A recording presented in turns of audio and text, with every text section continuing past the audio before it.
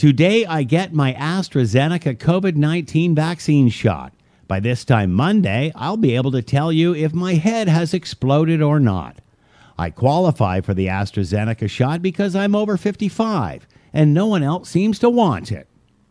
Here's what world-famous Dr. Isaac Bogosh, who you see on TV, tweeted about the left's vaccines in the freezer conspiracy theory and AstraZeneca. The tweet: "So, what is the deal with so many in the freezer?" Quote, "Well, at the beginning of the week, there is plenty of Pfizer Moderna, but that quickly gets administered. We then wait for the next shipment.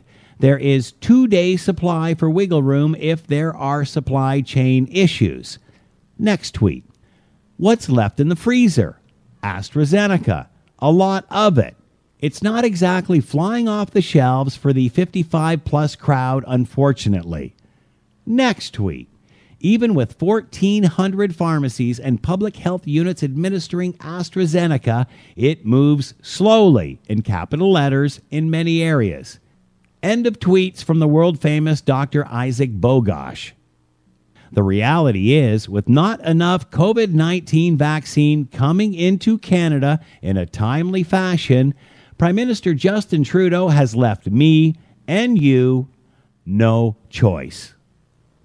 I'm Scott Thompson.